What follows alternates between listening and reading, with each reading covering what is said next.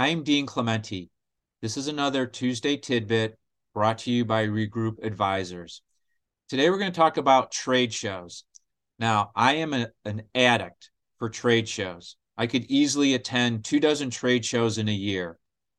Large trade shows that take up an entire convention center, all the way down to a small trade show that might be in the ballroom of a hotel. I can tell you without a doubt, every trade show I go to, I will make a contact, whether it's a new customer, a new supplier, or just learning something new about an industry. Now, trade shows are a place that you go to know and be known. And by that, I mean, go to know what's going on in the industry, to know other people, and to know where to get things done. For instance, I go to a trade show. If I'm on the buying end, I look for the individual that's my age, the one that's been around a while, because they know where all the bones are buried. Okay, that's one of the reasons I go to a trade show. The other reason I go is networking. Some of these shows I've been going to for 40 years. I've grown up with a lot of these individuals. They know what I do, and I know what they do. So that's the know and be known.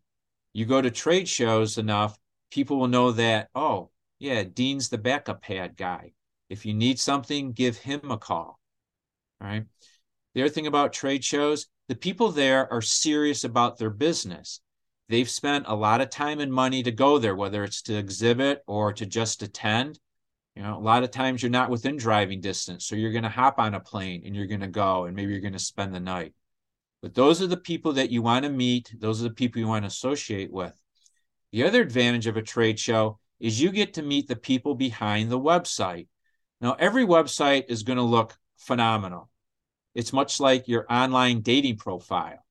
But when you finally meet that individual, you go, that photo is probably about 20 years old, right? I walk up to a booth, some company I'm interested in doing business with.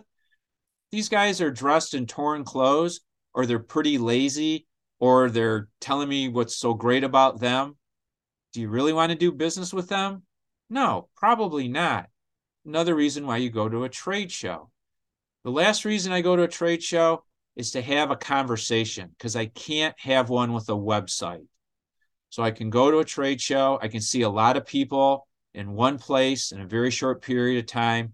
I can walk out with a fistful of business cards. Yep, those pieces of paper that people still use. And then I can form relationships. And that's how I'm going to build the business. I have 4 little businesses. They all started because I met somebody at a trade show. There's products that I sell because I saw it at a trade show. I sell a little piece of felt. I've done it for 25 years. I was at a little trade show in Anaheim, California, little ballroom. There couldn't have been more than 50 exhibitors. This guy had a piece of felt, and I thought, that's a good idea, but I'm going to make it a little bit bigger. I did.